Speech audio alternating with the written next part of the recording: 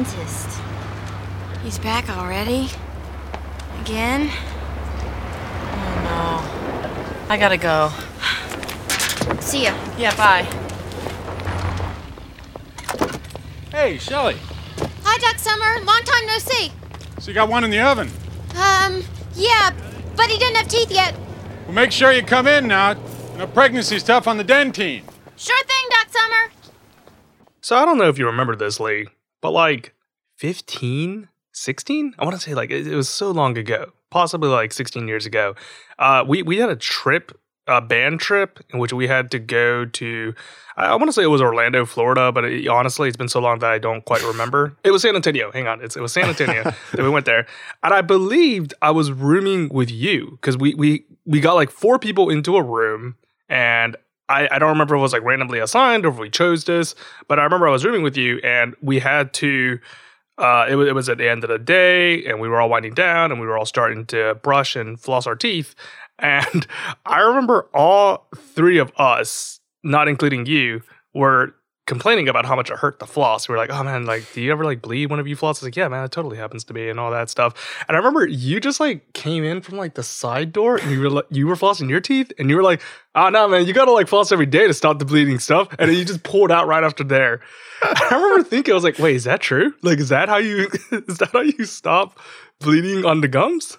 Yeah, I believe that's true, right? Like if your gums are bleeding, they're sensitive, and I maybe different types of floss. We talked about this on another episode of Northern Exposure where I think it was like Ruth Ann was talking about waxed and unwaxed floss, and I didn't even realize that there were options, you know.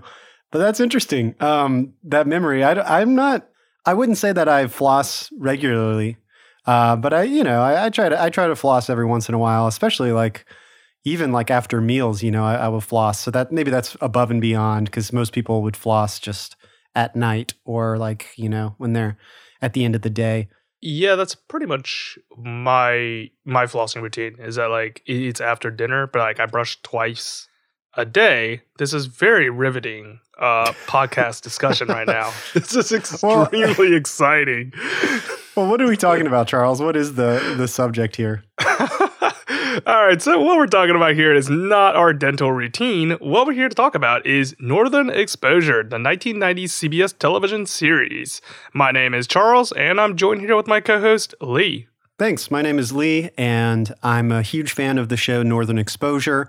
I've seen the series a couple times, and especially like the earlier seasons, a lot. But, you know, we're revisiting season 5 now, and Charles, you're new to the show. Every episode for you is a first-time watch. Now, you know, we're in season 5, so you've seen a lot of episodes at this point. Technically, this is the 66th episode of Northern Exposure, so you've seen a lot of episodes. And as you said, this is the Northern Overexposure podcast, where we overanalyze the show. And at the end of each episode, we like to bring on a guest to get a fresh perspective on each episode. Usually it's someone who has never seen the show before. And by doing so, we are expanding the reach of Northern Exposure, which is a TV show that's over 30 years old. It's never been available for streaming. So we got to get the word out and try to just, you know, shout from the rooftops about this series that we love. Yeah. So who do we got on the list today? Who are the directors? Who are the writers? Yes. So this episode is called Jaws of Life. It was season 5, episode 3.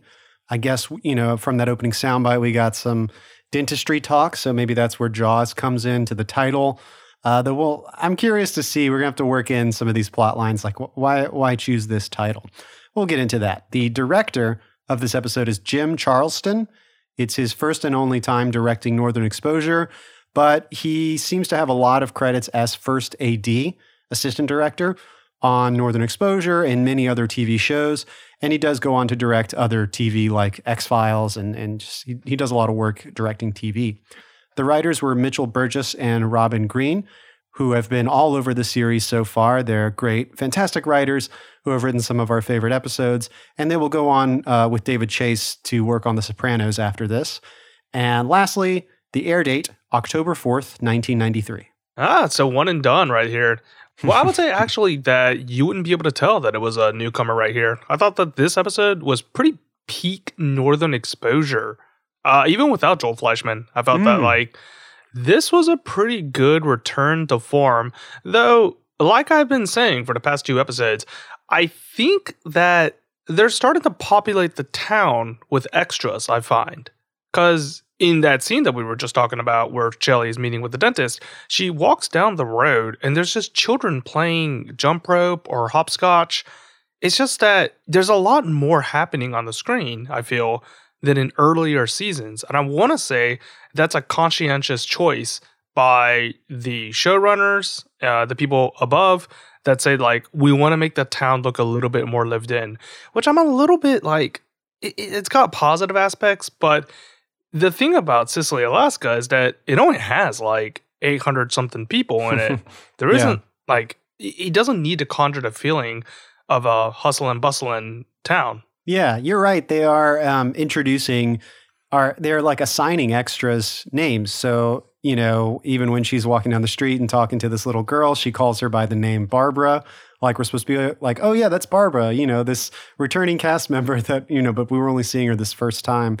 And I think later in the Brick, Chris is talking to some other patrons that are seated at the bar, and he names them, you know, when he's talking to them. So yeah, it definitely feels like they're trying to flesh that out.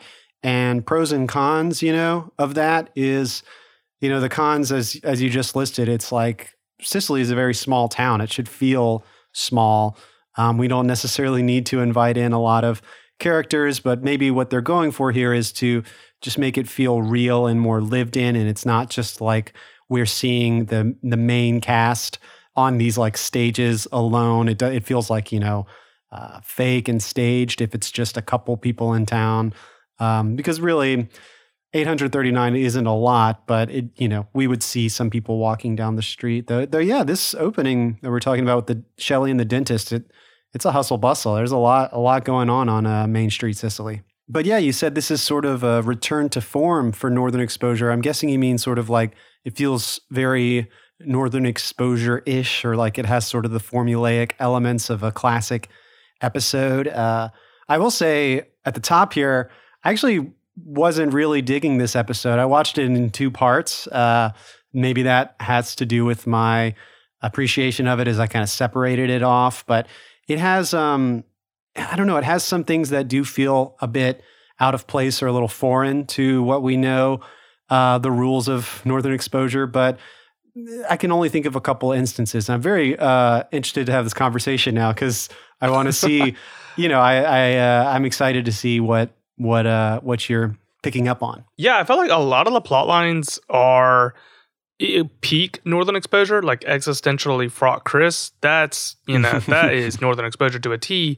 And other ones, I was thrown for a little bit of a loop on how to connect them thematically to the other plot lines. This one was actually a little bit harder for me to analyze, but I think I have something right there. But yeah, let's just dive into it. Which one should we be examining first? Because we got 3 plot lines. We got Maurice and his statue. We have the dentist who kind of interweaves with all of the characters. And like I mentioned before, Chris. Yeah, we got Chris in an existential crisis, but let's save that one for a little later. We talked a bit about the dentist in the opening, and I definitely want to talk more about that. But let's talk about Maurice, who we have yet to introduce in this episode. Actually, I think it is the beginning of the episode, like even before the title music. The way this episode starts is someone is knocking on Maurice's door, and it's Ed. Ed is surprised to find that the door is locked, which is very uncommon for Northern Exposure. Ed can usually get into any, you know, he's always breaking into Joel's apartment, Joel's cabin, you know, unannounced. But this time, Maurice, I guess, wants some privacy I actually don't remember why he has it locked. I just remember that Ed is there to deliver a package. I think it's because he's trying to keep this on the down low until it can be revealed. This being the wax statue that he's making. Yes, he's got a wax statue in his house, and Ed is delivering this package that contains the eyes for the wax statue. I think they mention in a later scene that they make the eyes out of acrylic now instead of glass. But yeah, there's this guy who's, I guess, a bit of a wax statue artist there.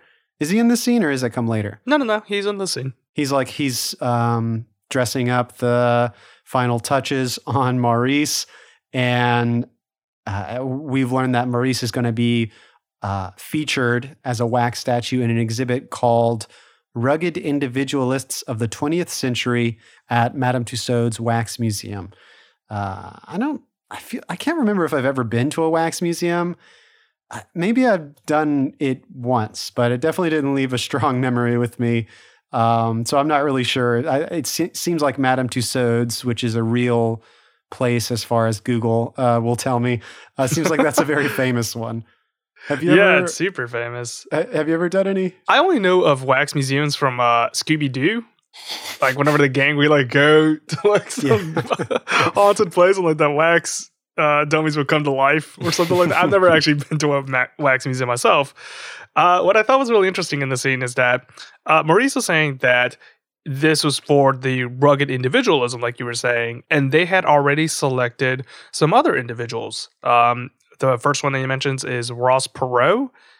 For those, I think our listeners would know who Ross Perot is. I don't actually know who he is. Go ahead.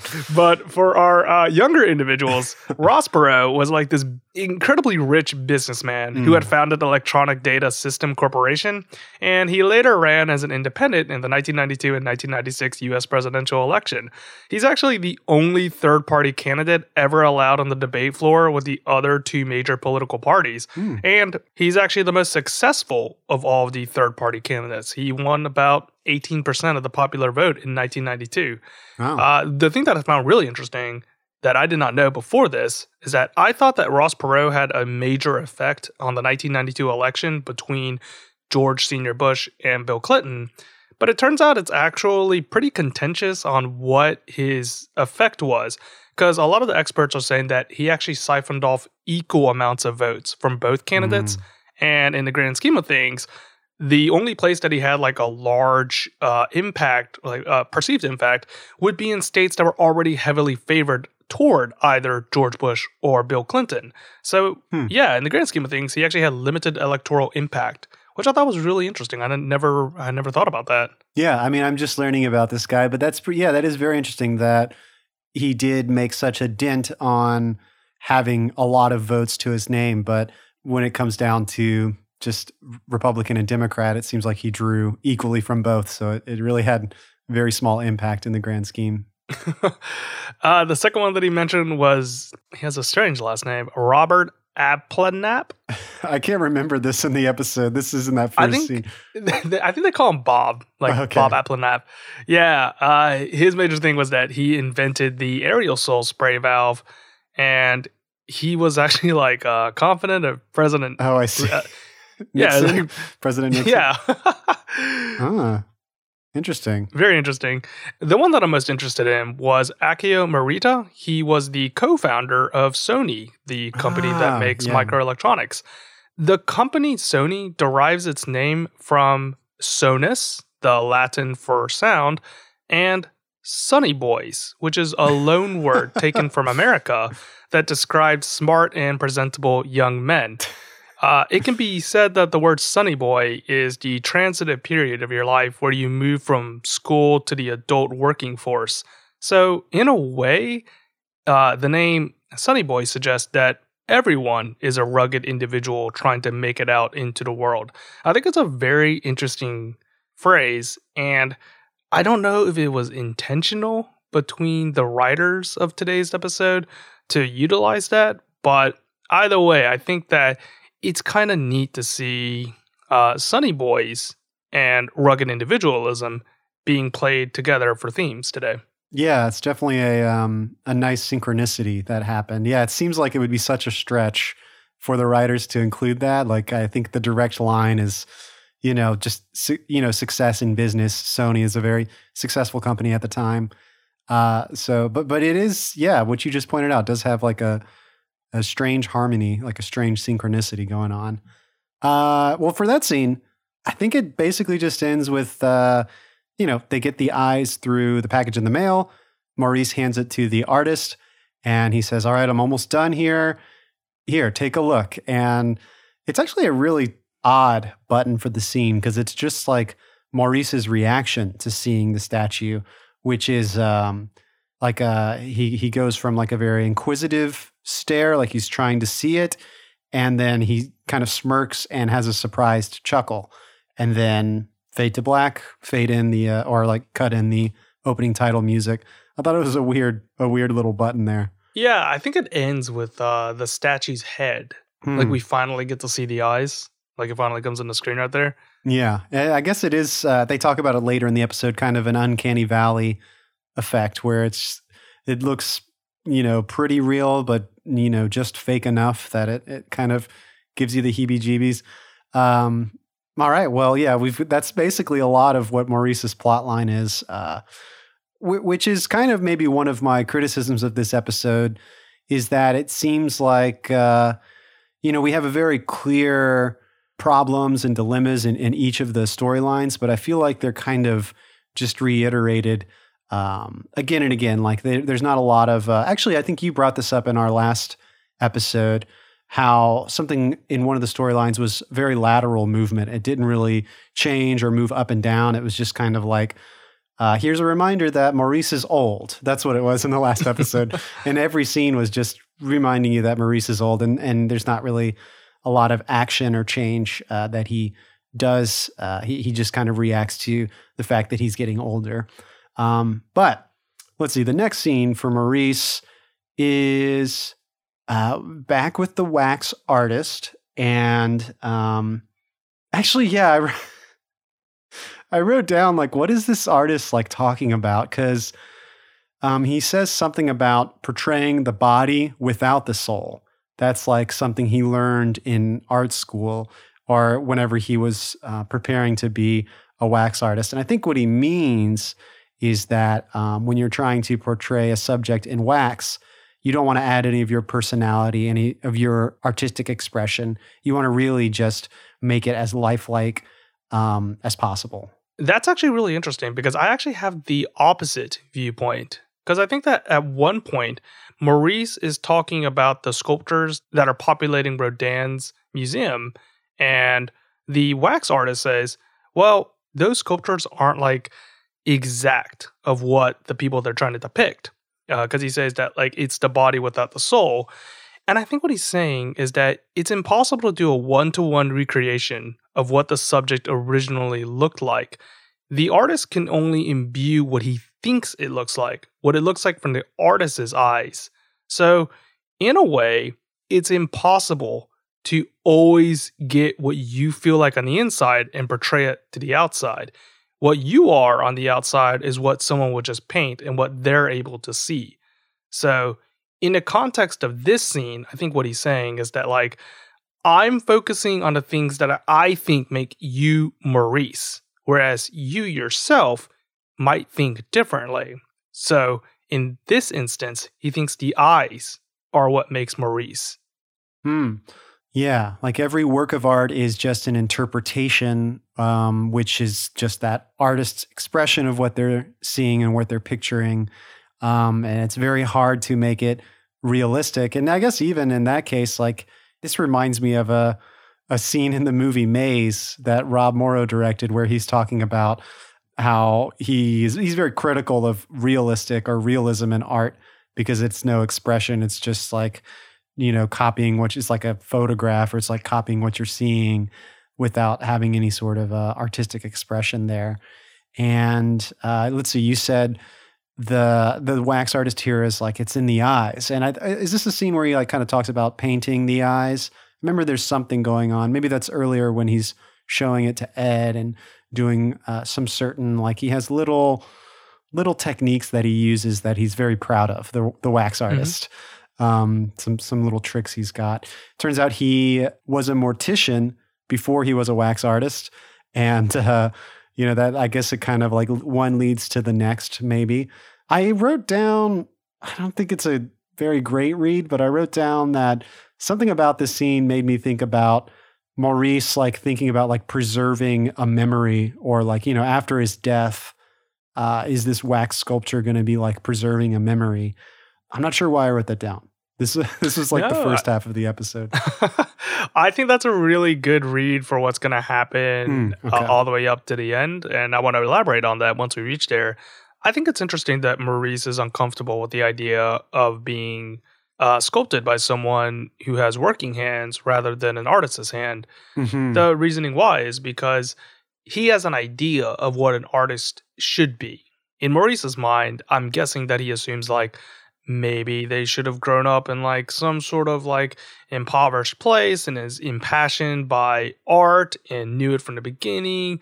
He's got this prescribed bias of what an artist should be. And he's very taken offhand whenever he mentions like, oh, I used to do something else as a profession to make money. And I wanted more money. So that's why I decided to become a sculptor.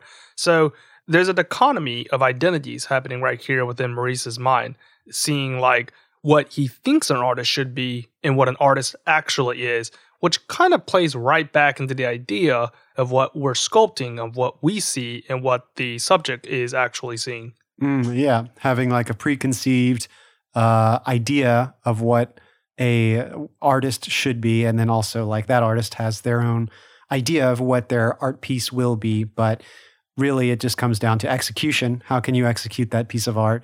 And interpretation, like how others will interpret it when they see it. So there's a lot of communication that goes from idea to art, and from this preconceived idea to reality, a real person. This wax artist who, was a mortician before he was this artist that Maurice maybe preconceived. The next scene with Maurice is he's inviting over some friends. Let's see, I think it's like Shelley, Holling, and Ruthann to come check out the statue. And actually, like the opening of that scene is like a shot of some tusks, either like hanging above the door or like at the wall, on the wall at Maurice's house. And I just thought it was also kind of odd. I've never seen those tusks. I'm not sure. It was like a close-up on tusks. I don't know if you remember this shot. Yeah, I think it's on a walrus, is it not? Let me see. Yeah, so the shot begins with a walrus with his tusks. And it's actually really interesting because it's framed a little bit more toward the right side, but on the left side, there's candles that are being lit. But the candles and the tusk kind of look alike. Yeah, that's very interesting, actually. Yeah, the just like the color and the shape of the candles are very similar to the tusks. And maybe that's a commentary. Candles are wax. When you think of wax, the things that come to mind, probably not wax statues. The first thing would be candles, I would say. Beeswax. So maybe that's some sort of expression to compare like this walrus, which I think is supposed to be like it was a real animal that was taxidermied, though. I don't know. It kind of looks like a fake walrus too when you're looking at it. So it's hard to say. I think there's actually two ways to read this scene. One is the way you described it, but then the second one has like a sub, like like an A-B. What is it called? What is it? It's a sub notation whenever it goes to like one and then it goes sub caption, like sub notation, footer, Yeah. Okay. So what I mean by this, let me backtrack a little bit, is that the candles in the walrus tusk look alike, and one is an actual object, and the other one is just a decoration set piece right here. So we're getting the idea again of something that's real and something that's fake. They look very similar, but they serve very different purposes right here. Now, the walrus, like we said, could be real though. And if that is a real walrus tusk, then that's still like kind of playing into the same themes there. I just thought it was really interesting if like the walrus itself was fake and it kind of looks like a real object right here. Do you get what I'm saying? I might have went too far. Are you saying like, well, I don't know, but are you saying like how something is maybe passing as like an illusion or like an imitation of reality? Yeah. This fake walrus. Yeah. Well, yeah, it's very short. So, it's just kind of the opening of this, like right as everyone is walking in, and Maurice goes to the wax statue, presents it, and starts talking about all these little details about it. And it's clear that everyone else here is pretty bored after just a few seconds. So they kind of break off and start looking for the snack tray, like the hors d'oeuvres. And they later will sit down to dinner. And I guess it makes sense. Like someone starts making light of the situation, like kind of, they're all sitting around at the dinner table eating, and the wax statue is like standing there kind of looming over them. And they start making jokes about it. And Maurice doesn't appreciate this, but it's just kind of like, what do you do after sitting in a room with this wax statue for 20, 30 minutes? Like, what else can you say?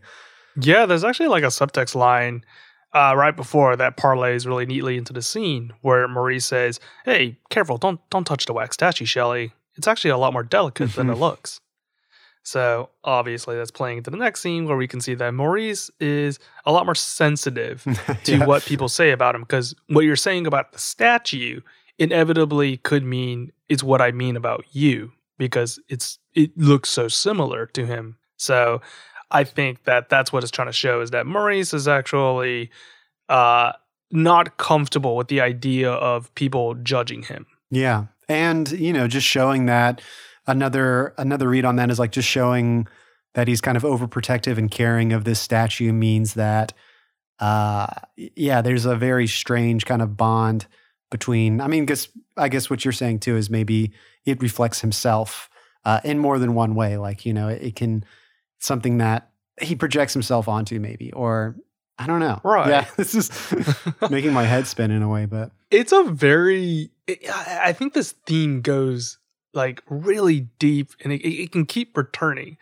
Because actually, I think it actually returns in the very next scene, which involves both Chris and Maurice. Chris is late to work. If anything, he's not going to show up to work. And Maurice has to fill in for him. And he's on the air. He's filling up the dead air. He's making sure that everything's running smoothly. And then he kind of goes and talks about the dentist that's in town. And Maurice says, you take it from me, you can't be too good to your teeth, people. You got to take care of them. And the thing is that if you don't take care of your teeth, they fall out and you have to get replacement teeth. You have to find something that's very similar to your real teeth, but they're not actual teeth. Yes, like a false teeth, and again, we're kind of talking about this idea of illusion and imitating reality. That's very interesting. Yeah, I don't know when it starts. Perhaps it hasn't started yet, but I think it starts actually earlier than this moment, but it definitely builds throughout the episode. But the idea that Maurice will slowly become a little more and more disturbed or bothered by the statue.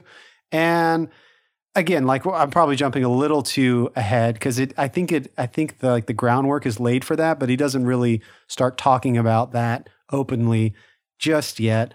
I think the next scene with Maurice or the statue is when Chris comes to Maurice's house to like apologize for missing the broadcast and not being there for work. And Chris is, at first, he's fooled by the statue. Like he walks into the house and starts talking to the statue as if it were really Maurice. Yeah, it's a bit funny, but of course we're hammering again and again this sort of connection, one-for-one relationship between Maurice and this statue. But this scene is more about Chris, I would say, than it is about Maurice. So we can kind of gloss over it unless you want to talk more about some things in this scene. I think we should save it for when we talk about Chris, because I think it's very pivotal for his character right here. Why don't we move to the next scene that involves Ed? Yes. So Ed is like cleaning at Maurice's house. I think he's vacuuming the carpet, and he is talking to the statue. Actually, I think it's pretty interesting. We see it from Maurice's perspective. So we see a little bit removed, and Ed is just talking to nobody, but obviously the statue's there. So we can see that Ed is talking to the statue as if it were Maurice. I got a little soundbite for this that I can play. What are you doing, Ed? Sweeping the carpets, Maurice. No, you're talking to that statue. Your statue? Yeah, guess I was. Look, Ed, if you've got something to say, you say it to me. You got that? Okay, Maurice. But, it's just that he's a little easier to talk to. The statue? Well, he doesn't throw my thoughts off like you do sometimes. I don't throw your thoughts off, son. What are you talking about? Well, kind of like now, Maurice. I'm not in the business of throwing people's thoughts off. Is that clear? And another thing, I don't want you talking to this thing like it's me. This is not me, savvy? This is me. I know, Maurice, but there's some of you in there. Bit of a kind of spooky little ending line there for that exchange. There's a bit of Maurice inside of this statue. That was pretty interesting. It's like that. What is that story where the guy paints a picture of the other man and his like soul is in that picture? Is it Dorian like, the picture Gray? gets old, but the man, huh? Yeah. Oh, sorry. Yeah, Dorian Gray or whatever. Yeah. It's a little Dorian Gray situation going on That here. actually is really interesting. I did not think of that, but it is exactly what's happening. You know, well, in Dorian Gray, it's like the man stays young, but the picture gets older. But in this situation, Maurice, he seems kind of combative now with this statue, maybe jealous of it. Ed has already explained at least one quality that the statue is better than Maurice in Ed's perspective. And Maurice is going to get old and die. We're talking about preserving memory, and this statue is just going to be there forever. I think maybe he talks about this later, but you know, people are going to be able to look at the statue forever, or at least a lot longer than Maurice will be on this earth. Yeah, so the statue is going to be immortalized like all statues are, whereas we as human beings will slowly but surely fall into like an the ocean. We'll fall into forgetfulness. People will never remember us. It's only what like the physical art pieces remain, and even then, that's like we talked about. That's not an accurate representation of who the individual was right there. I mean, we don't actually think that Lincoln was like 30 feet tall. How big is that statue in Washington? That is a good read on this. I mean, this is further in this plot line, but yeah, Maurice will eventually want to not to preserve this wax statue. So yeah, maybe part of his reasoning there, which is unspoken, but I think we can interpret from what you just said, Charles. I think part of his reasoning might be because it's an imperfect representation of his memory. Even when it is so lifelike and realistic, he would rather it be destroyed than to remain, I guess. Right, yeah. But I think we're jumping the gun just a little bit there. Yeah, because go ahead. Yeah, the next scene is a short scene, but it's basically Maurice wandering his house, getting some tryptophan, trying to fall asleep, and he stumbles upon his statue that's in the living room, and he starts talking to it and saying like, why are you looking at me like this? Why do you make your eyes so small? And he's realizing that the artist is imbuing what he saw in Maurice rather than what Maurice is seeing in Maurice. Yeah, this is good. I'm liking this storyline a lot more after just like discussing it with you and seeing what you found in it. Because at first I was really not digging this episode, but yeah, this is coming together. This plot line's really lining up. Yeah, so that, let's see, I'm trying to find where I am in the episode now. There's a bit that it doesn't involve Maurice or the statue necessarily, but Ed is at K-Bear, and what he says is pertains to this situation. He's filling in for Chris, but I think we've seen this once before. Kind of want to say it was like in season 1 or something.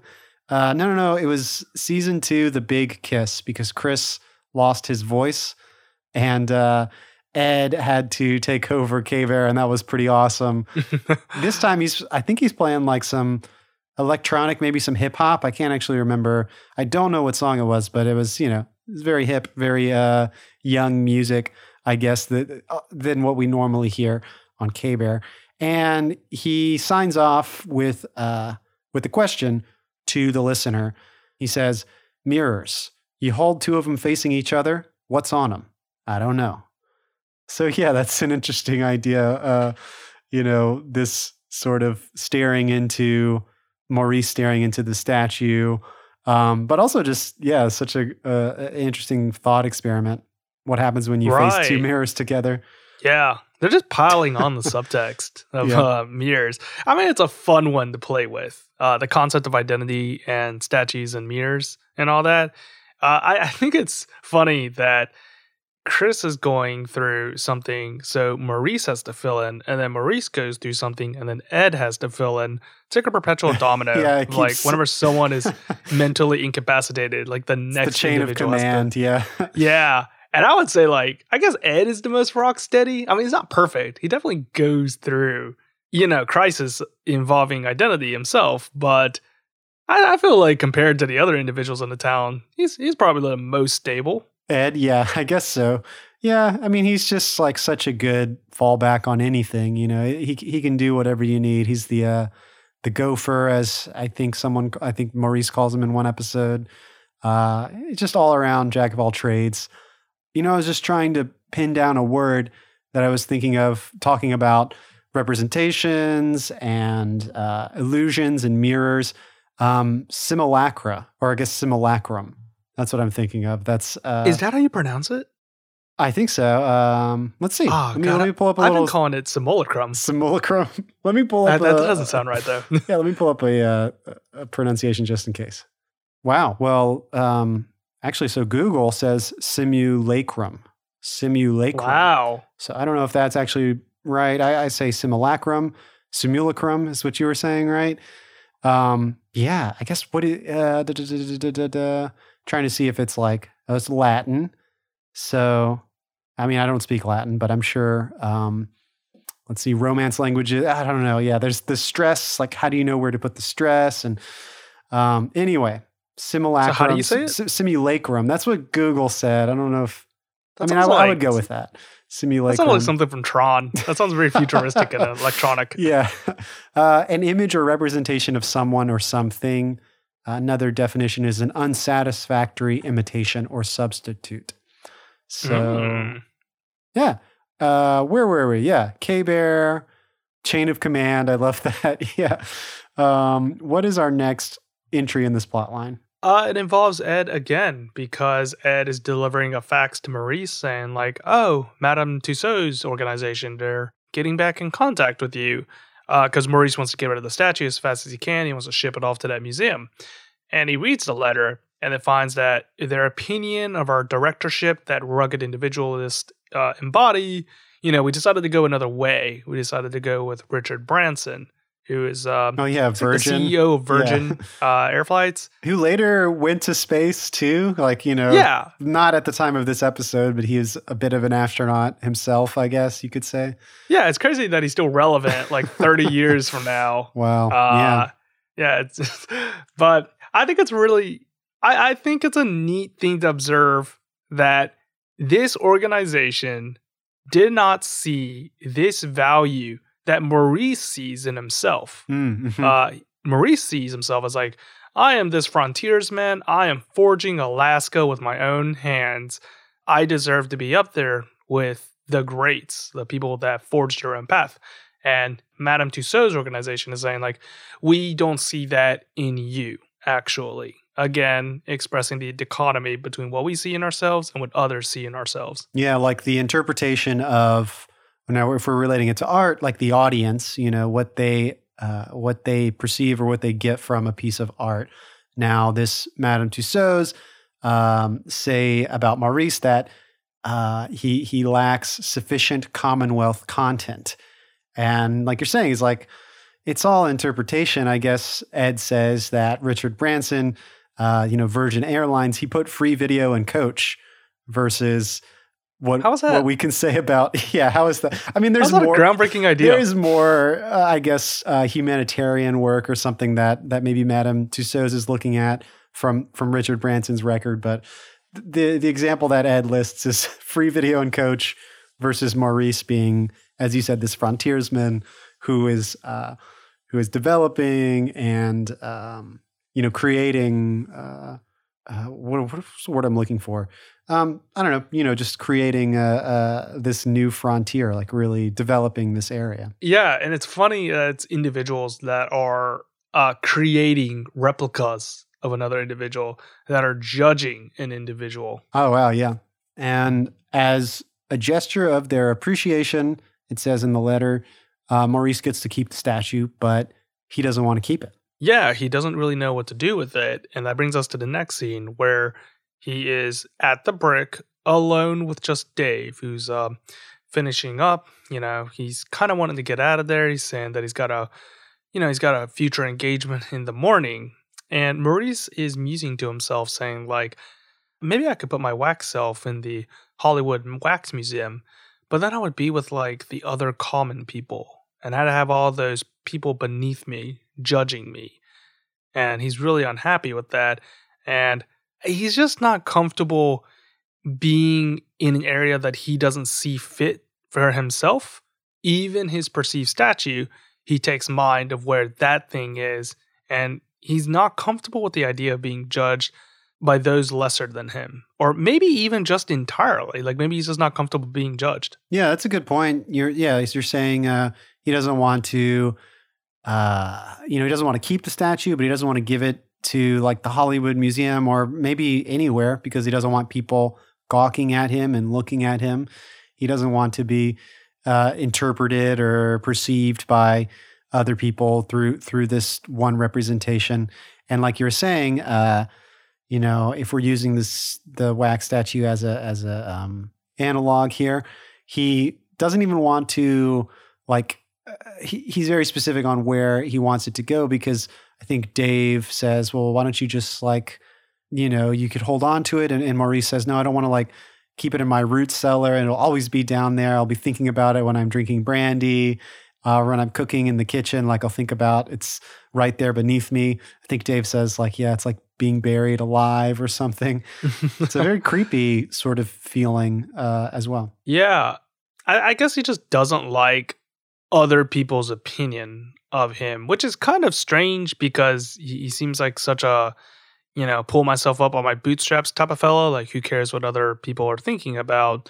But it's really weighing on him whenever he sees the statue that everyone's embodying their own values of what they think Maurice is into him. Well, maybe it's kind of what you're saying is, like, he has his own idea of who he is. And that is a personal idea that he has, and that's his image of himself. No matter what he will do, even if that idea is a true idea, if that really is, he's Maurice, maybe he knows himself better than anyone else. Even if he's right, everyone else is going to have their own personal opinions. And this is the whole idea that we're talking about, this central thesis that you've got, Charles, about how, like, no matter what, there's always, like, a disconnect or some sort of communication that has to go on. It's a expression interpretation. It's never a one-for-one exchange. Right, which makes the last scene a little bit of a head scratcher, which is the one that I thought about a little bit. Because what happens next is that Ed and Maurice pull up to this garbage dump, and they're going to put the wax statue there. Ed kind of asks him, like, oh no, Maurice, like, come on, let me have him, man. Like, let me just take care of him. I'll make sure there's never a scrap of dust on him. And Maurice says, like, oh, you're probably just going to use him for one of your jokes, like a coat rack or something. Again, signifying to, like, I don't want me to be used in this manner. And Ed gives up on the idea, and they toss him into this, I don't know what to call it. It's like a garbage dump of sorts. It's like where they, like, push all the garbage together, and then, like, a machine comes and, like, smashes it all. Yeah, I guess it's just like a garbage heap. Yeah, and they just keep piling stuff on top. Yeah, and then they destroy the statue right here. It's not very climatic, like, decapitated, honestly. I guess. Yeah, it's not. Yeah. It kind of, like, cuts away, and then it cuts back, and the head is, like, off the statue. I mean, I wrote down, like, I guess you can't fling a thing 3 times. Like, they've already done 2 flings in the season. So it's like, how do we get rid of this statue? Because obviously Maurice doesn't want to keep it. He doesn't want anyone holding on to it. Yeah, you're saying maybe a little bit of a head scratcher here. What are your thoughts on the conclusion? So Maurice destroys the statue, which in effect is destroying other people's opinions of him. Like, he's saying, like, I don't want you to think of me this way. I want to take control of what others' opinions of me are. I'm going to destroy the statue. No one can ever see it again. And what I am is here. It's me. It's what you're looking at. Yeah. But like we said before, even if it's the real him, it doesn't matter if it's a statue or not. People's opinions of you are always going to be held to that individual. So, like, let's say a hypothetical scenario, Bill Gates. And we all have an image of what we think Bill Gates is. Now, let's say you meet Bill Gates at a particularly low point in his life. He's had a very bad day, and he comes off as very rude to you. well, then your opinion of Bill Gates is that he's a jackass. But then in reality, what if he was just having that one really bad day and he's actually a person that donates a large amount of his wealth to combat inequality or diseases, yada, yada, it doesn't matter. The public's perception of him is much different than what you're seeing. So even if Maurice is destroying the statue and symbolically saying that I'm taking hold of my own destiny, is he though? Because like it seems inevitable that you cannot sway other people's opinions of you. Yeah, I see what you're saying. Like, we can applaud the idea that like he's taking control of his destiny, but there's always imperfections. There's those bad days where something might go wrong and people might have an incorrect perception of who you are just based on one event. But I guess a positive outlook that you can apply here is, Maurice is taking this matter into his own hands, and perhaps he is endeavoring to just be this ideal person that he sees himself. He sees himself, he holds his image to a certain standard, and he believes that this is Maurice Minifield. This is who I want to be and who I should be. And he's going to live every day to try to represent himself as his best self. And I think that's like healthy for anyone to have sort of this high self-image. I see what you're getting at. Yeah, that's the positive perspective we could put on this ending. But I also agree that this ending suggests that, there's no correct answer here, because it's always going to be imperfect no matter what when people are perceiving you. No, I think what you said has a really positive outlook spin. And I don't think that it's an incorrect view either. I think that's a really good interpretation of the scene. Sure. Well, thanks. Yeah, I think there's what's beautiful about this, now that I'm seeing about this plot line, what's beautiful is that it's such a head spin. There's a lot to think about. And maybe that's keying into what you're saying about Northern Exposure being so thought-provoking and existential in a ways. We'll talk about Chris as well. So yeah, there's a lot to think about in this episode. Yeah, Maurice ends the whole thing, right before he tosses that wax statue into the garbage heap. He says, "It stinks to high heaven out here. I'm surprised he can do this without a mask."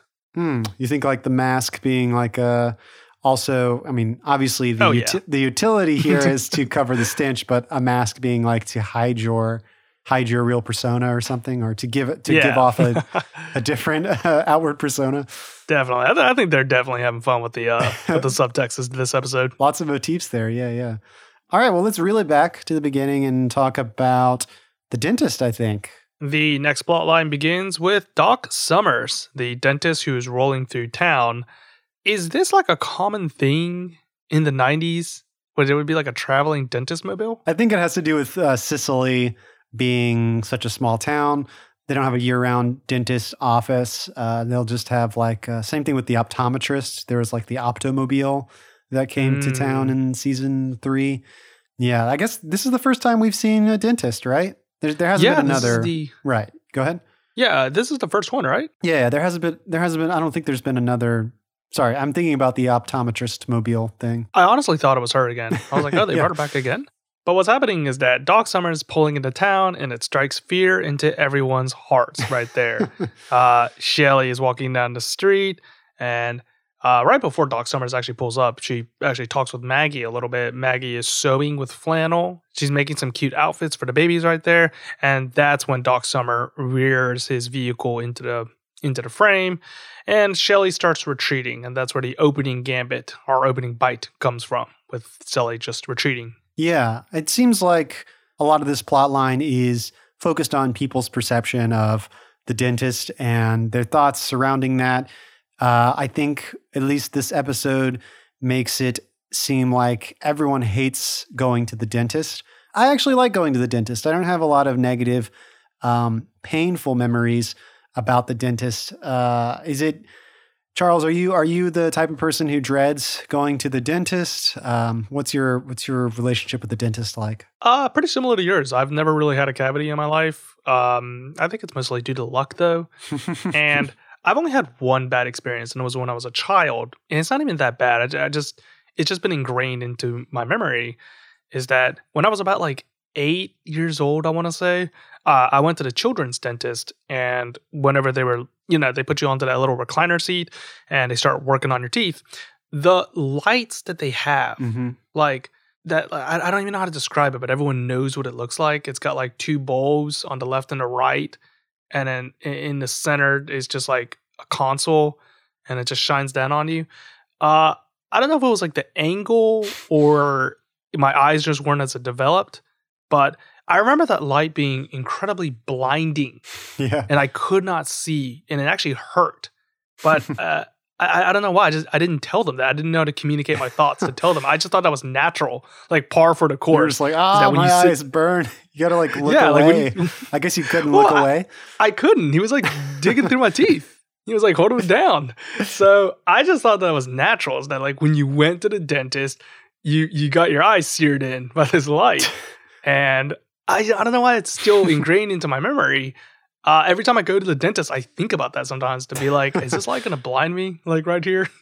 I mean, I've definitely experienced pain at the dentist. I don't really associate it that much with pain. It's not, at least for me, luckily, it hasn't been very intense pain. I've definitely had cavities before, which actually, I think the most negative experience I have about the dentist is not like physical pain, but more like emotional pain. And the reasoning behind it is I was a kid, like at the children's dentist.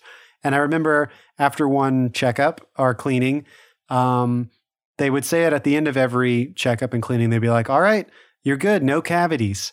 And I was like, oh, that's great. It's like, they're like very happy for me. And I remember after one checkup, they said, all right, you're good. No cavities. And I ran to my mom, as we were leaving, and I was proud of the fact. I said, yeah, that no cavities. And she's like, what are you talking about? You've got like 3 cavities right now. And I'm like, what? He told me no cavities. Why would they lie to me? I don't know. I never got a straight answer too. I don't know what happened. Maybe they mixed me up with someone else, because they have like the dentist and the assistants going back and forth. But lady straight up told me I had no cavities, and my mom was like, oh, hate to break to you, you got like 2-3 cavities right now. That's how you lose faith. I felt betrayed, yeah. Yeah. I mean, I would have been fine if they just told me I had the cavities, because, I had cavivies bore that. It wasn't like my first cavity, but sorry. Okay. I'm it's the lie that gets you, long. No, I was going to say like really quickly, did your dentistry place as a child, did it have like that thing where you can assemble like this, it was against a wall and it had like a million pegs on it, and you would put these platforms on it, and you would create a sort of tumbling machine where you put a ball down at the top and it would just keep falling on these platforms that you built. And eventually he would make it to the bottom. But the neat thing was that like you got to create the path for it to get to the bottom. Oh, it's like a marble drop thing in a way? Yeah, like marble. Did you have that? I used to think that was a thing for like every single dentist office. I thought everyone had that. This sounds a little familiar, but the one I remember more is less cool. So I don't think I had that. The one that I remember is like it had lots of like, how do I explain this? Like wires, like wire paths with like beads that you could move around, sort of like an abacus, but the path wasn't a straight line. I know what you're talking about. Yeah, it was like crazy, like a bowl of spaghetti, like all these different twists and turns. And that's fun, I guess. But after a while, you're stuck to this one path that you can. Yeah, it's a predetermined path. It's very funny that they had. Like, yours had a very predetermined path, and mine was like, literally do what you want, but it all ends up at the bottom in a way. The other thing I remember, and actually I would think about this, been thinking about it recently, was Scholastic Magazine. They had a bunch of do you remember Scholastic Magazine? I always wanted a subscription to that, but my parents were like, no, there's no like educational value on this. Is it still in print? Because I might get a subscription. I got the adult version. I got National Geographic. Okay, that wasn't nearly as fun. If I Google Scholastic Magazine, the autofill says login, so I guess maybe it's no longer in print. Final issue was in 2012. Though I guess what would actually be cooler is like going to eBay and buying some older issues. I think it became something called Magazines Plus. Hmm.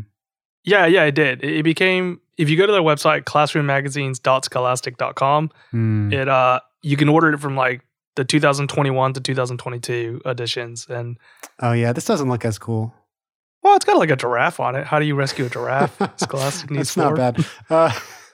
Okay, I definitely, yeah, maybe that'll be this has nothing to do with Northern Exposure. It's like, this is our Patreon, so we're going to review some Scholastic magazines. No, we should really stick on Northern Exposure. The Dentist, what are we talking about? The Dentist, and, everyone is pretty standoffish to this dentist guy. I feel like, I don't think I took notes for it, but I feel like there's a scene where he goes into the brick, the dentist does, and everyone is just like, well, look at the time, I better get going. And like, they just like leave. And no, he just kind of feels like a pariah in a way. Yeah. I like when he sits next to Ruth Ann, and then Ruth Ann, I want to say it's like an imaginary watch. She like looks down. She's like, oh, look at the time, I got to go. Whoa, hold up. She leaves. And then Summers is like, oh man, she thinks I'm going to crown that number 2 Biscopus of hers right here. And he kind of laughs and he goes, she's right though. Yeah, I actually did like that a lot too. It's like, man, she's painting me to be such a villain. He's like, she's not wrong. Like, so I was, I'd seen this episode before, but I was wondering, it's like, what is this guy? Like, who is he? Like, what is the story going to be about with him? And I thought maybe he was going to be like this crazy, like sadistic.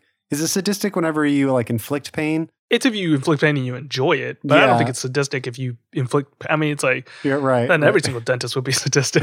Well, he's not. I don't think he's one of those, but I was wondering if that was his whole shtick. I'm trying to find the.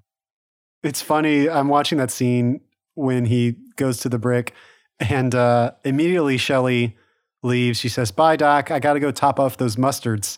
Like, she's going to go. It's like the most boring, like menial task that you could have at the brick. And she's like, I got to go do that right now. I'm trying to see. I'm not watching the Blu-ray. That's why I was trying to see if Ruth Ann is actually wearing a watch or not. But it really doesn't matter if she's. So that brings us to the next scene involving the dentist, where Maggie approaches him and says, well, I was supposed to go home recently, but something came up. So here I am with, a year-long stay away from my home. And she kind of awkwardly conveys to the dentist that she needs to see a dentist. And, well, you just rolled up. So why don't I just go see you? Yeah, it's like Maggie accidentally sets herself an appointment with this dentist. Like, you can see that she's kind of dreading going to the dentist. And, maybe it was lucky for her at the time, at least, that she didn't go back home when she normally would, and that's when she would see her dentist back home, or back in Grosse Pointe, I should say. So yeah, it seems like she's dreading it, and then somehow Doc Summers wins in the end of the scene by Maggie just accidentally setting up this appointment, which later he discovers that she's got a cavity. I think it's worse than just the crown falling off of her tooth, which is something she was talking about. She also has a cavity. Yeah, he's got to bring her in. He can work her into 8 in the morning the next day, super quick. I got to say really quickly is that I think Maggie's tactic of waiting till you arrive at your hometown to see your dentist is actually very true. I think it's very good. The reasoning why is because oftentimes your hometown is smaller than the town that you are in currently, and smaller town dentists are much cheaper. I learned this as an adult. Oh, wow. They're much better, in my opinion. But that might be moot because they're from Sicily, Alaska, and her hometown might actually be bigger.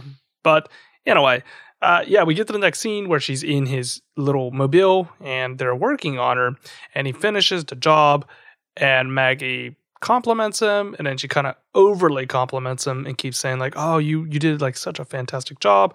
And that's what breaks the dentist. That's what breaks Doc Summers. And he says don't you hear yourself? You're fawning all over me. You're just saying this. Why don't you just treat me like a real person? Just give it to me straight. Yeah. He says, who do you think I am? A prison guard? The high school principal? He's just fed up with everyone being so insincere and so just trying to be nice to him so that he doesn't hurt them. But it's pretty quickly diffused because he's pretty quickly after that, Maggie, she apologizes. She's like, yeah, sorry. I charmed my way through everything. It's just something I do. And he basically backs off too. He's like, yeah, I kind of blew up there. Sorry about that. It's just, it's just like hard on a guy, I guess, whenever everyone does. He's like, let me go mix up some of that amalgam. And the end of the scene is just like him standing above this amalgam machine. And it's just like, brrr, like it's like really loud, kind of like lingers on that for a little too long, but I like it actually. Yeah, again, we're bringing up the theme of like what people perceive you as and what you actually are. Because he says like, what do you think I am, a prison guard or a high school principal? Two jobs in which you have a distinct biased view of what the individuals would be in those jobs. Mm-hmm. So yeah, there's more beneath the surface than just the title of dentist. It's weighing on him that other individuals are just placing the surface level title onto him.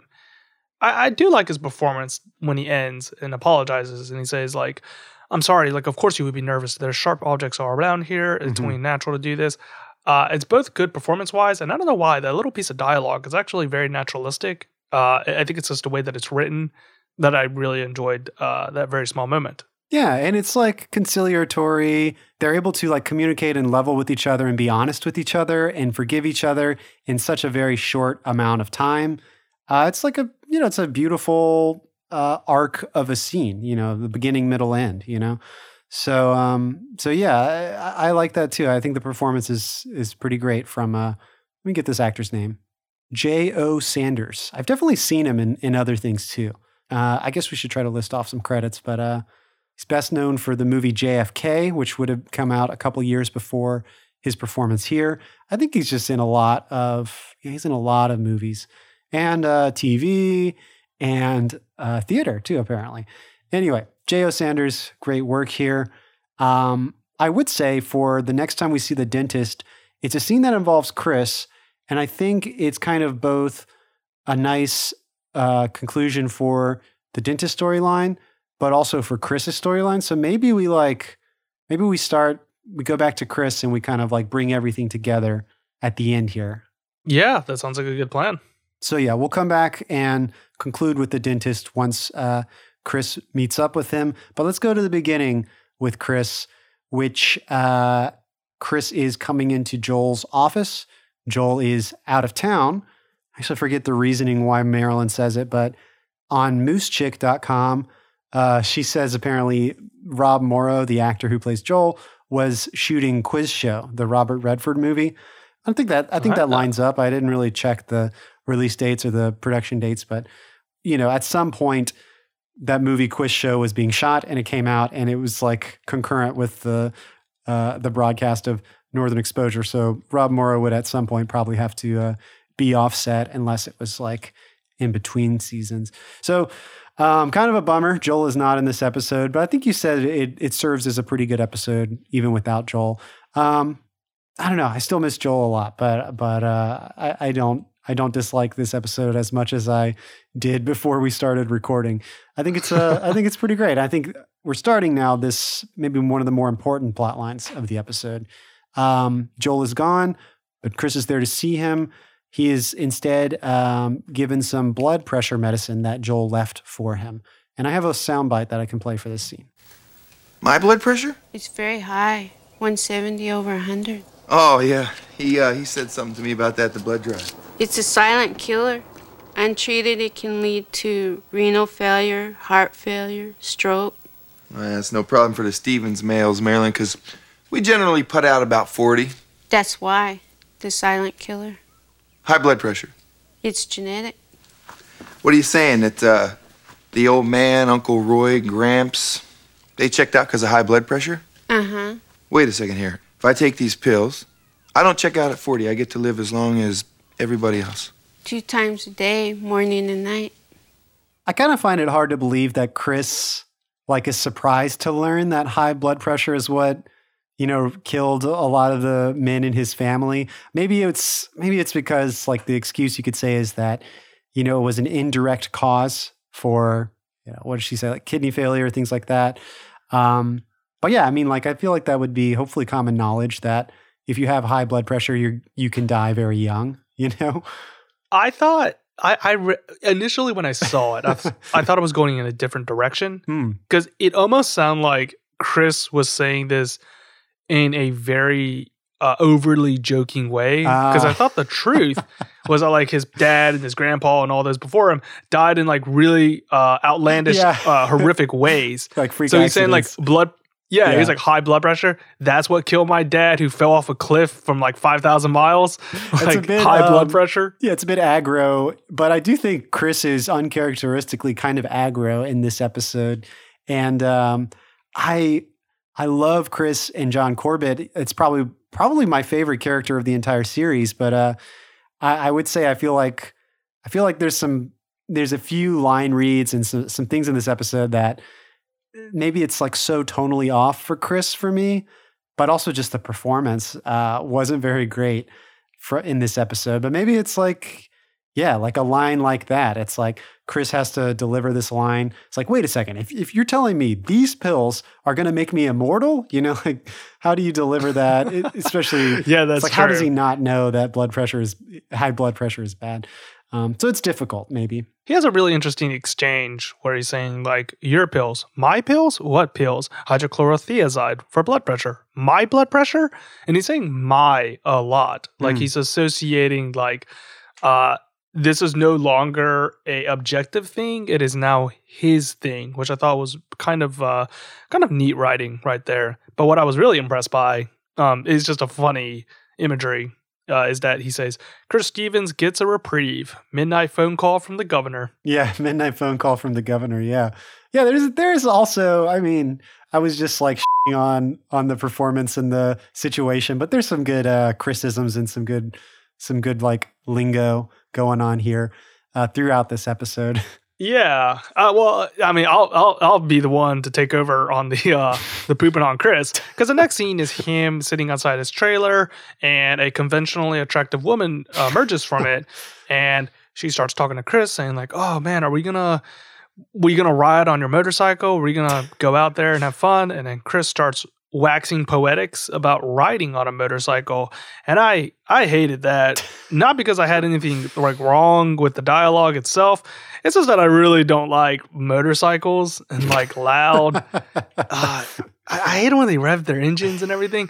I'm probably going to get a lot of flack for this. I understand there might be listeners out here that ride motorcycles, and you're saying like, no. Let me explain to Charles why he's wrong. Like, let me tell you, let me defend my interests and my hobbies. I think that's fine. It's just that personally, to each their own. You got some sensitive ears, Yeah, it's just like, doesn't Chris want to live long now? Like, that motorcycle is like, it's not gonna lengthen your life, man. If anything's gonna shorten it. I think he realizes this within the scene, because he starts talking about what is to him so thrilling about riding a motorcycle is kind of like that call of the void, like, doing some daring sort of risky maneuvers. I think he says like crossing the double yellow line.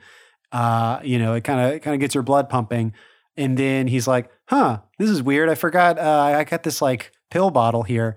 Yeah, I forgot to take those. Dang, I got to I got to stick on that. Like, I can't keep forgetting to take these pills. And then like pretty instantly, he's like reminded of his mortality, and he just decides, he's like, you know what, babe, actually go on without me. I'm not going to ride the motorcycle today. So I think it's like in this scene, he kind of realizes that. Yeah, you have a point, but I think the way, like when I first saw it, I thought it was just losing passion, not necessarily that he was realizing the dangers of motorcycle riding. He does lose passion, I think, by the end of the episode too. Like, he feels a little more depressed and kind of loses interest in a lot of stuff. Right. I like how he says like, oh man, like crossing the double yellow lines gives me such a thrill. It's like, well, it's like, you're putting like another person's life in danger when you do that. That's illegal. Like, you can't do that. We're just not cool enough, Charles. I guess I'm such a stick in the mud, man. We talked about this scene earlier when Maurice has to take over K-Bear because Chris is AWOL, is what I think actually Maurice says AWOL. He spells it out. And while he's saying this, we do see Chris waking up. He's in his trailer. He wakes up and like rummages about, takes his pills, and then just like dives back under the blankets. So we get, he's kind of reclusive, kind of lost interest, lost his like joie de vivre, I guess you could say. Is that the proper usage of that?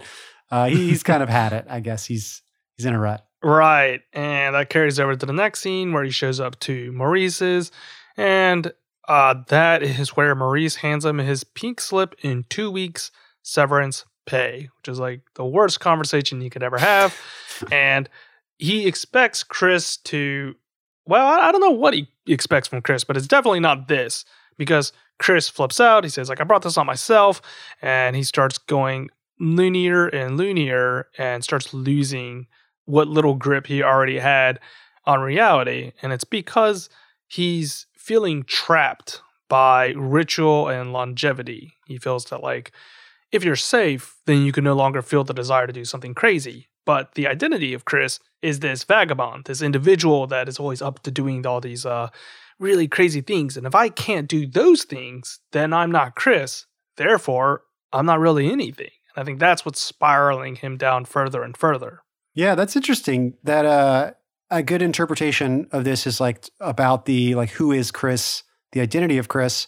I think also on top of this, he's just talking about how like he had no plans to live past 40. He just thought that was when he was probably going to pass away. So he lived a little too recklessly.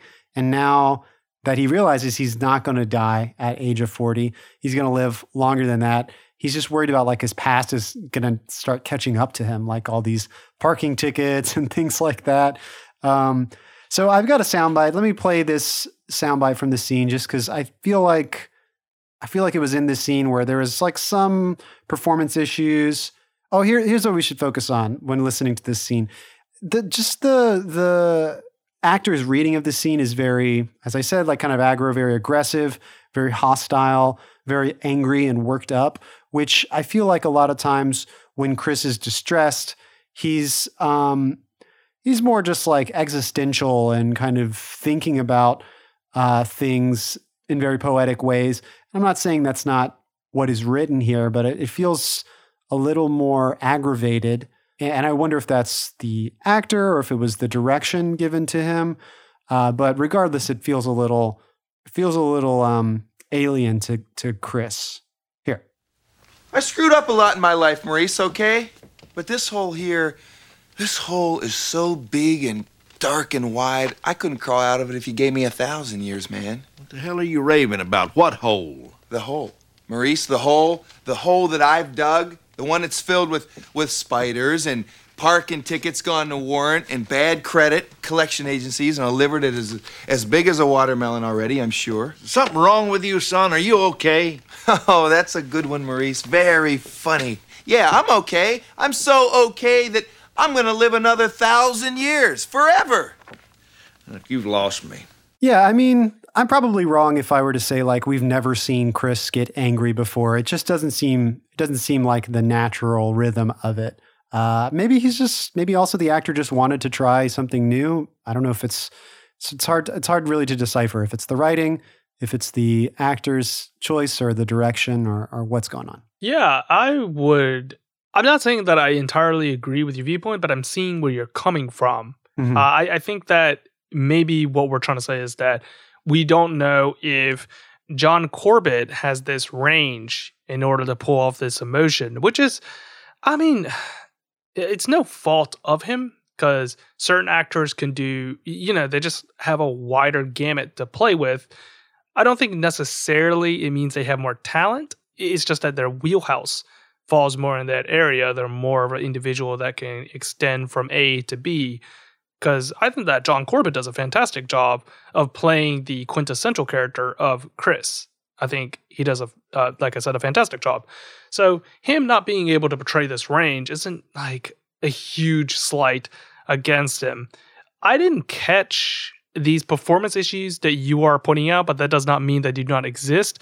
My eyes actually aren't extremely good at being able to discern heightened emotional acting. Because like I'll be like I'm very easily impressed. Like, individuals just like raving and just like raging. Like, oh, you're just what great give acting. This man an Oscar, yeah.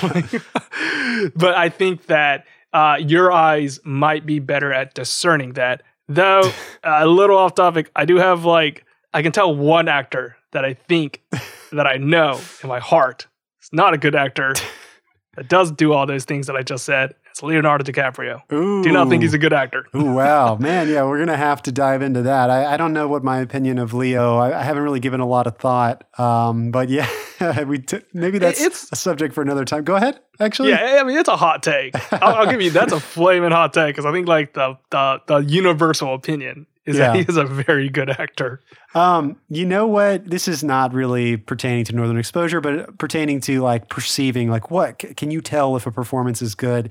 You know, maybe I can, maybe I can't, but I certainly have, I think I have like a lot, if I'm watching a foreign movie and the spoken language is not English, I just, you know, the performances, I couldn't tell if they were good or bad. It's just like, anything that they are doing, if it's a good movie, I'm like, wow, this person is so good at acting. But I could never tell. I would never know, you know, like I don't know. I feel like I don't know what the speech should sound like to that language and that culture. So just anything that happens in a good movie, if it's not spoken in English, I'm just like, wow, best actors. They're so good. I can kind of tell, if only because like, it's such immense talent that like you can just hear their voice and the delivery. And even if you don't understand the language, you can understand what it would sound like in English. And you can be like, the way he, like the syllables that came out and the way he twisted it was like, incredibly well done right there.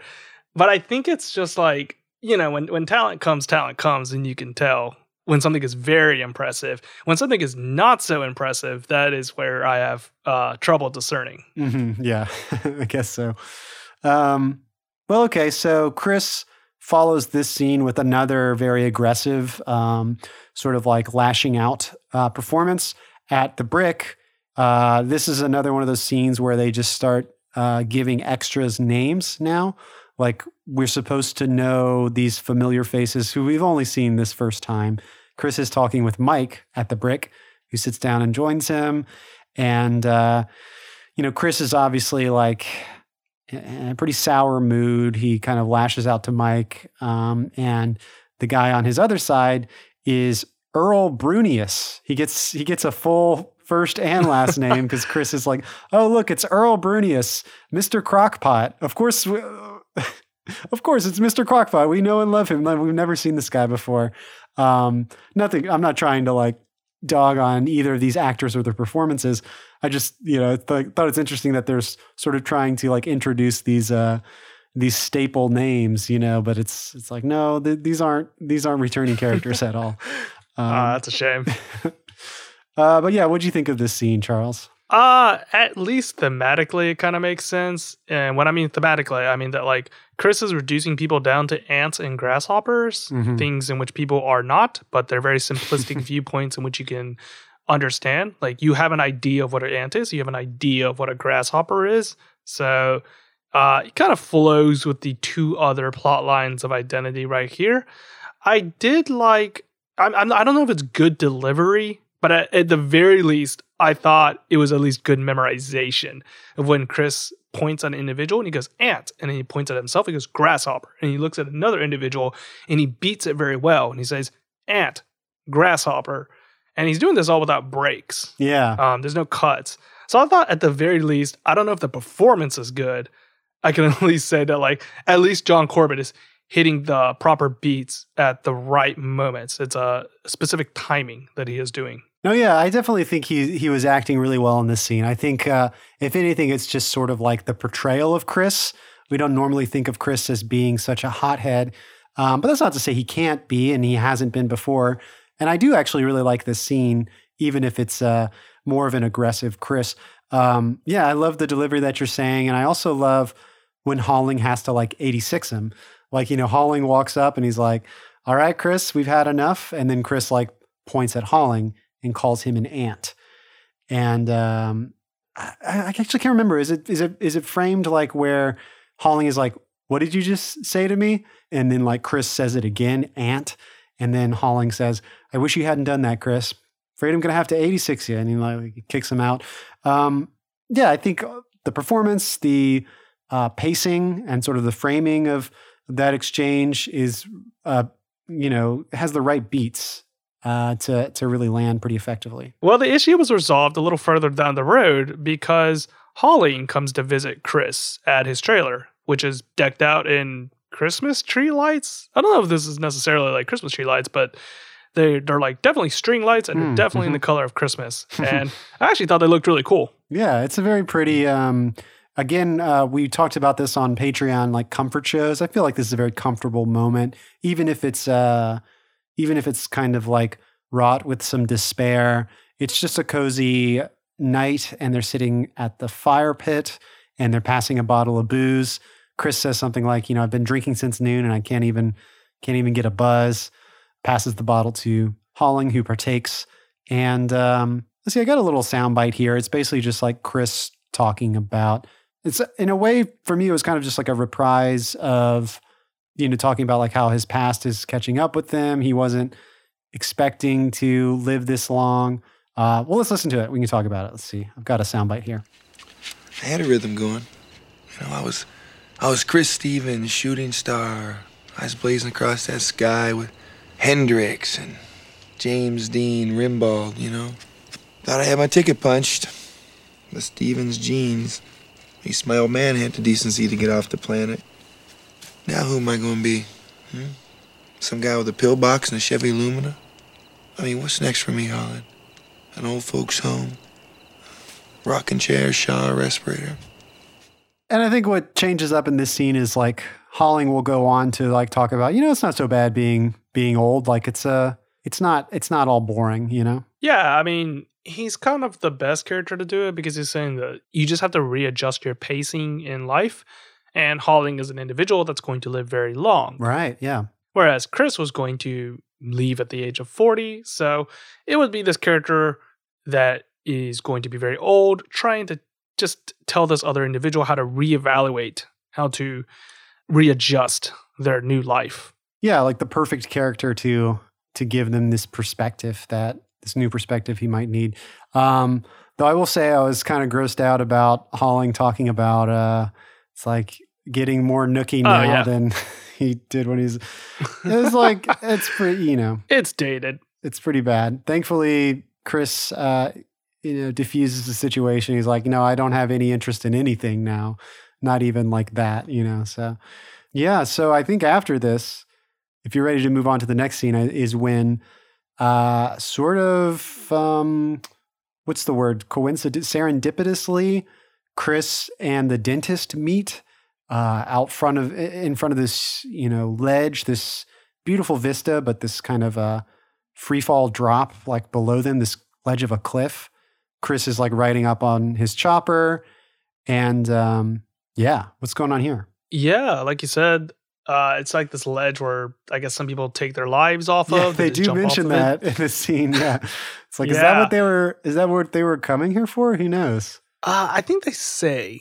Oh yeah, right. Chris says he was just going to go throw his blood pressure pills. Right. You got to make a dramatic throw right there. I like the scenery of this one. Like you said, you can see the river being shot to the left and the dentist on the right whenever we're just getting to the scene. It's wide. It's very beautiful to look at. Perfect moment for sentimental talk about life.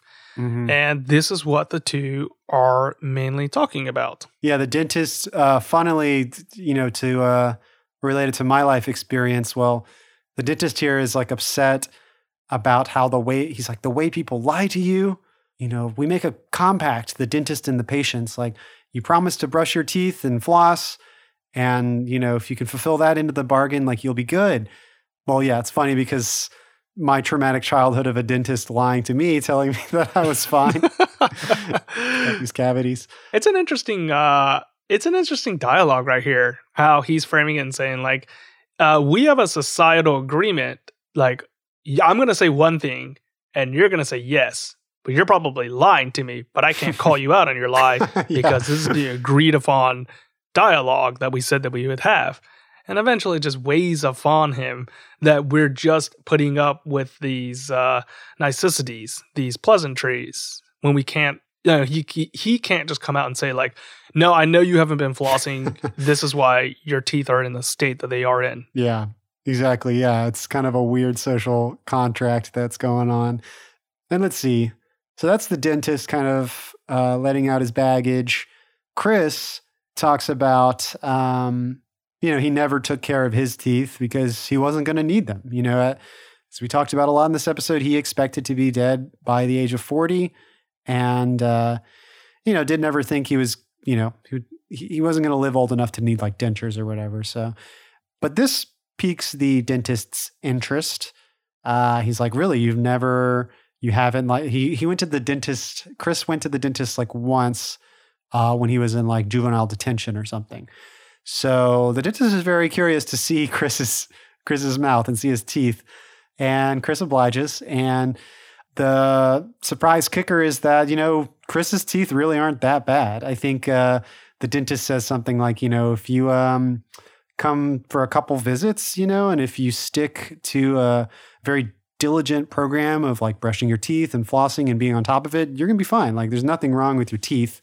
Chris was very worried because, as we said, he never took care of his teeth. And now he's going to have to live with these like rotten teeth because he's going to live to be an older man.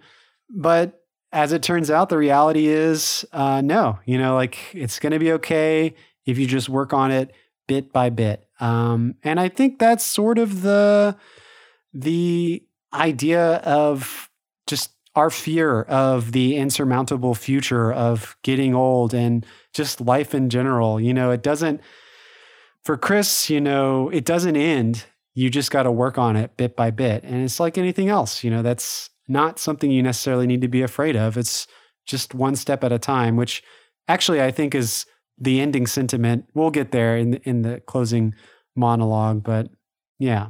Yeah, that's a really great read on it. I think that Chris has been living a life of widely oscillating from one end to the other end, and you get short-term results from doing that. You get very high highs, and he doesn't care about the very low lows because he's not going to experience them whatsoever. But once you frame the question as saying that you need incremental lifestyle changes, things that you cannot solve in 1 hour, you solve them in years instead. You just have to keep doing them. That frightens him because it's almost like a commitment thing. Mm-hmm. It's like it speaks to someone that says that like you have to have a solid foundation now in order to build a house upon it, which would be your life. And the dentist is explaining to him that like, no, like it will be just like a maintenance program and you have to keep working on it. You have to be diligent, but you can still, it's not too late for you. Yeah. Like you can always, you can always still return back to this. Yeah. Like it seems like a lifetime of mistreating his teeth is going to be an insurmountable task to fix it and to correct his teeth. But it really isn't. He's not going to have to like yank teeth out. At the end of the day, it's just like, yeah, just brush your teeth regularly, floss them. Like it's not hard. Like you just have to do, it's all like really small pieces, it's not as scary as it seems. So yeah, we kind of get the final bit with Chris when he's returning to K-Bear.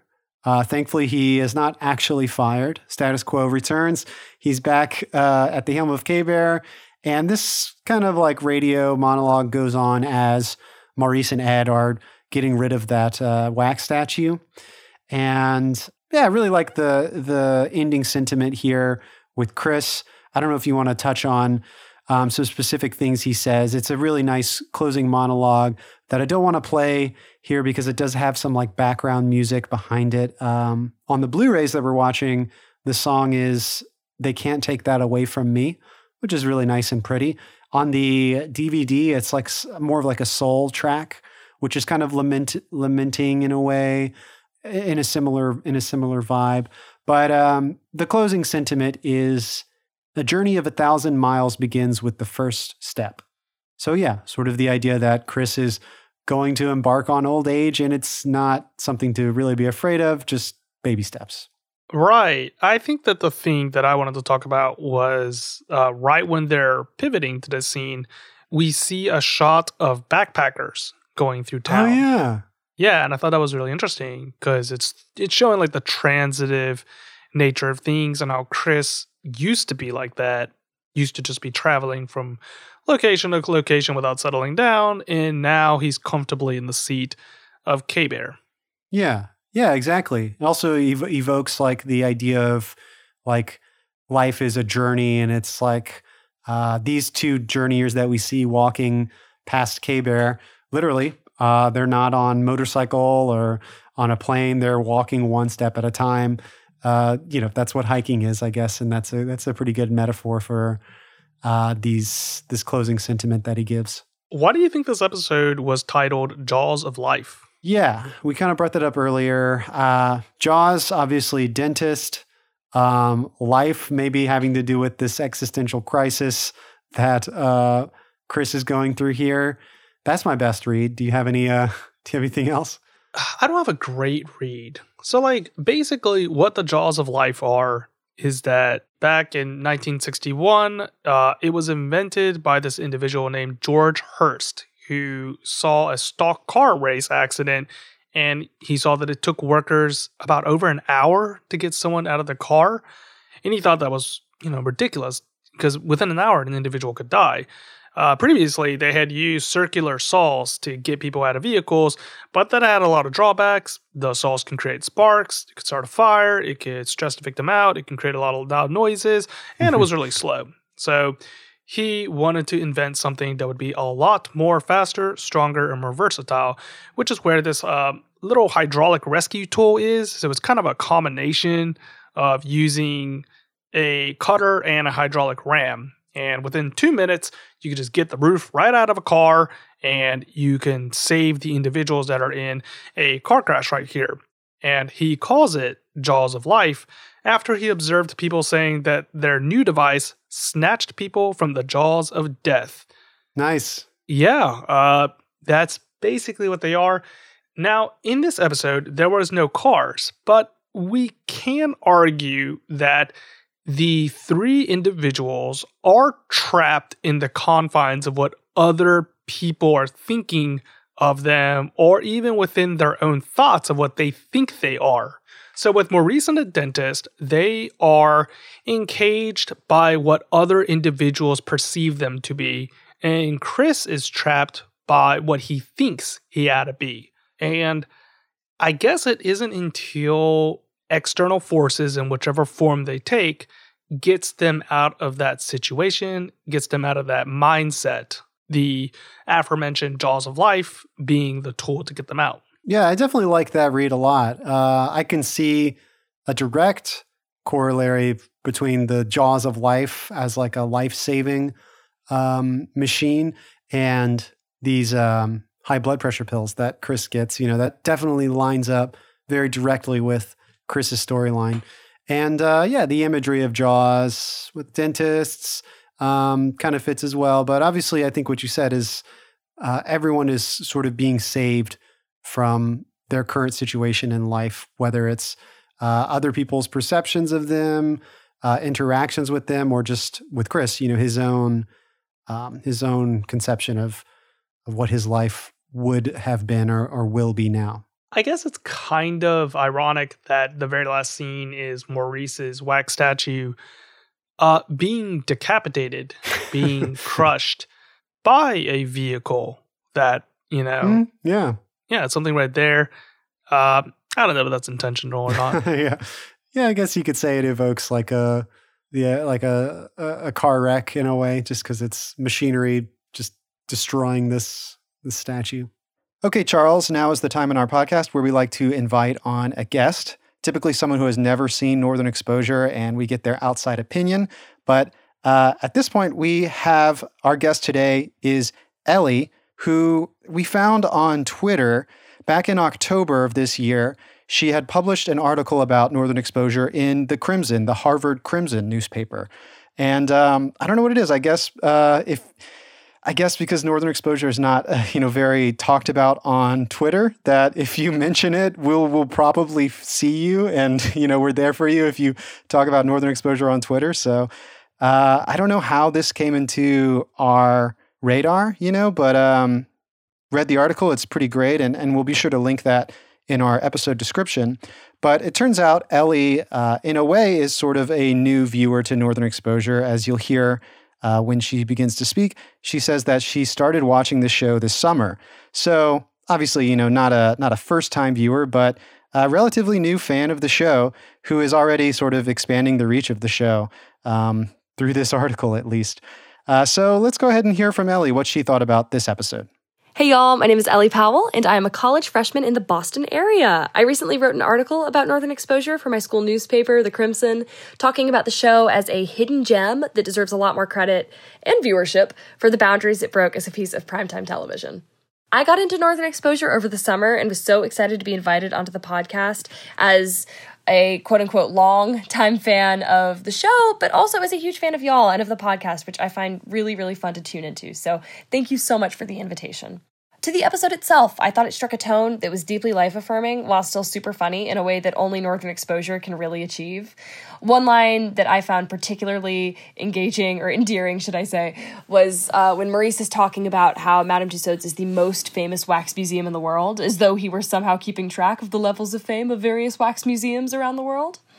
I found the whole Maurice storyline in general to be very interesting, especially as someone who does a lot of classics work, so a lot of ancient Greek and Latin. I thought it was vaguely reminiscent of two stories from Greek mythology, both that of Pygmalion, in which the sculptor falls in love with his sculpture, and of course, that of Narcissus.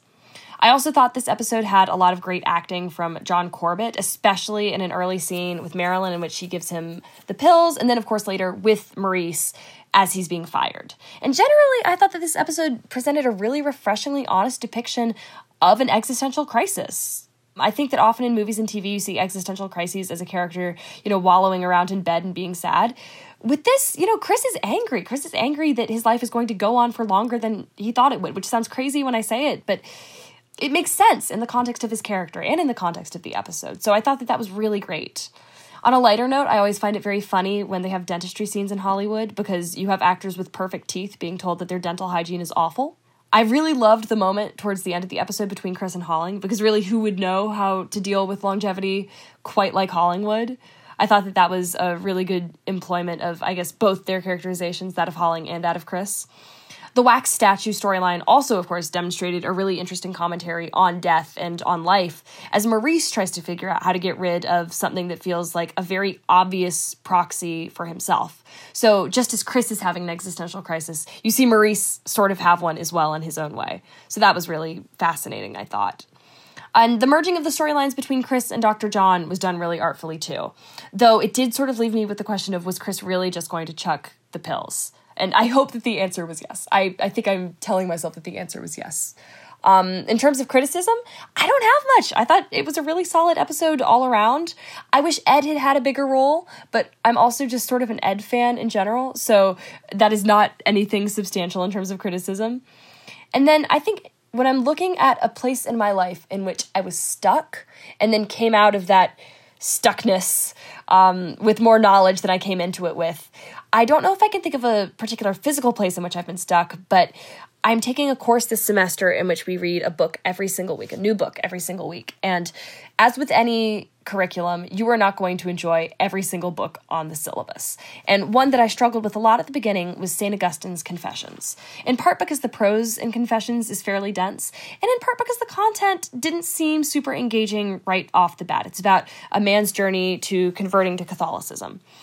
But coming out of it, I felt like I had a way better understanding of human nature on the whole, and I found the parallels between my life and really like the life of the modern person and Augustine to be just incredibly fascinating and engaging in ways that I totally did not expect. There's this one great line in which Augustine says before he converts to Catholicism, "Lord, make me chaste, but not yet."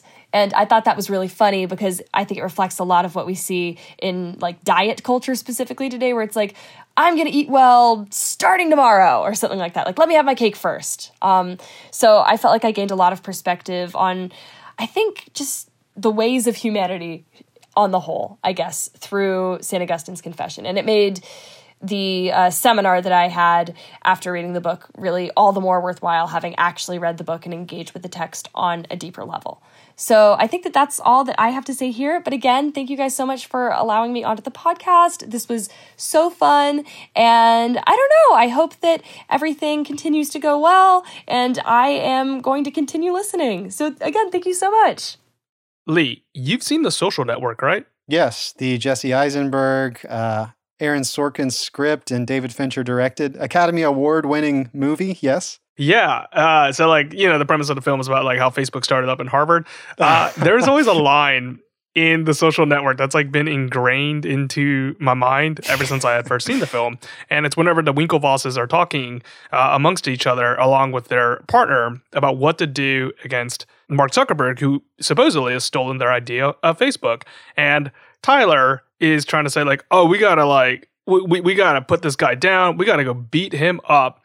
Yeah, we got to just really put this thing into dispute. And Cameron says, we're not starting a knife fight in the Crimson, and we're not suing anybody. And the way he says the Crimson is the one that stuck through my mind, and that's the only reason I even know what the Crimson is at all. The Harvard newspaper, yeah.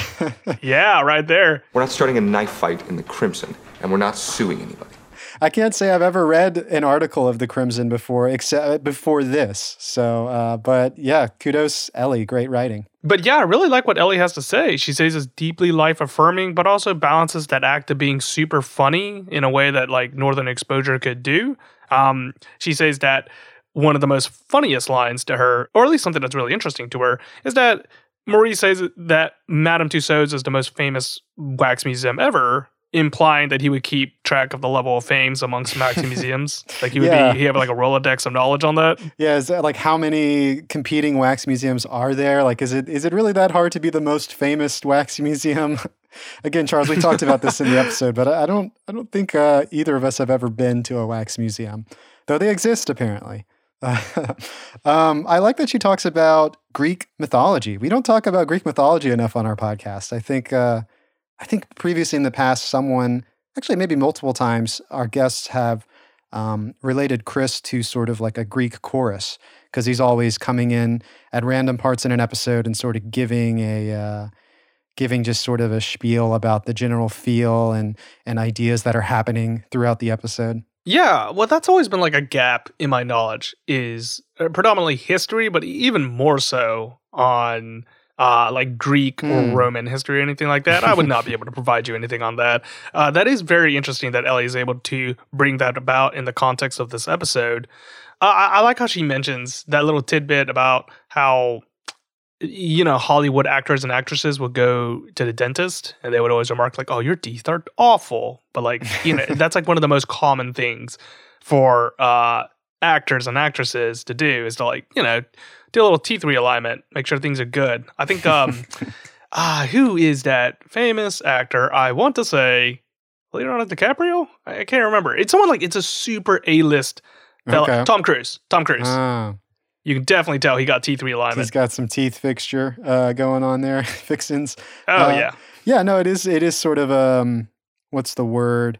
Like hypocritical? That's probably not it, but just the fact that anytime you see a dentist in film and TV, typically their subjects, at least especially at this time period in the 90s, are, I wouldn't say Northern Exposure is movie stars, but, kind of like attractive looking people. So their teeth are usually just fine, Especially Chris was like worried about his teeth, and John Corbett is like such a hunk in this show. So we wouldn't expect him to have, he just, it doesn't fit for him to have bad teeth, I guess. Yeah, there's speaking of Chris, Ellie mentions that there's a great employment of Chris and Holling, kind of a juxtaposition between somebody that's already, been through the throes of life and still has plenty up ahead, and he can kind of guide Chris. And, also to go along with the theme of juxtaposition, she mentions the use of wax. It's a good commentary of life and death and the legacy that we leave behind. Yeah, I think I remember you talking about that in our episode, Holling, the scene between Holling and Chris, and how that's sort of a perfect pairing. Like, Chris is going through a bit of a crisis, and who better than Holling at this very moment to kind of come in and say, because Holling's going to live such a long life. He's, it's not so hard. It's not all that bad getting old. Ellie talks about crises in this episode and how Northern Exposure, or maybe particularly this episode, kind of explores those crises well. It's not all sad and moping and just being without purpose. I think she says like curling up in your bed and closing the window drapes. Though I think Chris, for one moment, he hears like a radio broadcast and, goes back under the covers. But there is a lot of talking about your problems and existential crises and speaking out loud about it. And as we talked about, sort of the aggression that, what's the word? The aggression that comes through Chris when he's dealing with this. Yeah, I mean, it really makes sense though if you just think about it for a little bit, because not every single problem can be solved by logic. You really have to talk things out. It's usually the way in which you can broker a situation. It's even more difficult when you have to broker it with yourself. So, Chris is really just mulling to himself. But once you get those thoughts out there, you have more things to play with. You have more ideas to grasp onto and seeing how you can rearrange those thoughts into something that can help guide you out of this. Definitely. I like Ellie's response. I think we ask all of our guests to put themselves in Joel Fleischman's shoes. Have you ever been in a situation, maybe you were uncomfortable, and in the end, you maybe gained or learned something from it? And Ellie gives her anecdote of, in this class that she's taking, she has to read a new book every week. Have you ever done that, Charles? Read one book a week? No, but we did we've done something like kind of like the inverse of that. I know you've done it because we were in the same, we had the same teacher, and she was also a guest on this podcast, Ms. McFarland. Yeah. She made us write 3 essays a week. Oh, yeah. So it's like kind of similar, but not really. Yeah, I guess the other side of that stick. But she talks about, maybe starting a book that maybe you hated while you're reading it, and then in the end, sort of maybe it all gels together. She's talking about reading this St. Augustine work, and yeah, I mean, have you ever? I don't know. For me, typically, I feel like when it comes to reading, if it's a book that I'm going to start reading, I probably have sort of formed an opinion about it in my head already, or at least an opinion of how much I'll enjoy that book. So I know going in, I want to read this book. This is something that I want to do. But, if you think back in college or even high school, we were assigned so many assigned readings. It wasn't our choice to pick up that book. And, maybe you hated it, but I don't know. Do you have any experiences specifically with any book like that? I guess just like in book clubs, predominantly would be the only situation. I'm very similar to you. And I imagine that actually this motion is probably held once you get past college, actually. Oftentimes you'll just find the things that would already interest you and you consume that type of media. You don't have anything else that's being thrust upon you. But it's actually really good to have something in which there's no way you would know that this is good or bad, and someone else is forcing it upon yourself to read, and not only just read, but also to analyze. Presumably they're doing something with these books every single week. I don't know if it's like a quiz or whatever, if they had to write a paper, but they're doing something well with it. And she mentioned that initially she found the prose to be maybe dreary, just something that she just didn't really like, and which it just that happens all the time. You read something, it's just not in your boat. There's nothing wrong with it or anything like that. But she said something that I thought was very interesting. She said that one of her favorite quotes in that book is, "Lord, make me chaste, but not yet." And she relates it to this diet culture. And the way that I think about it is that oftentimes we'll do like a proclamation that we're going to do something, and that sounds better in our minds than the actual implementation of that idea. Yeah. And the proclamation is oftentimes done in front of an audience, whether it's like the audience of social media, the audience of your family and friends. You're making a show of it, and you're trying to say that you've already put in the work without actually putting in the work. And you have no idea how difficult it's going to be because, we're all guilty of this. It's super simple to say something and then you let it drift off into thin air. And we're like, all right, well, that's done, rather than working on something for months on end, maybe even years on end, to get the results that you want. It's very instantaneous results. And Ellie said that, after she actually read the book and engaged with the text, she actually got something, meaningful out of it, which goes back to her statement about diet culture.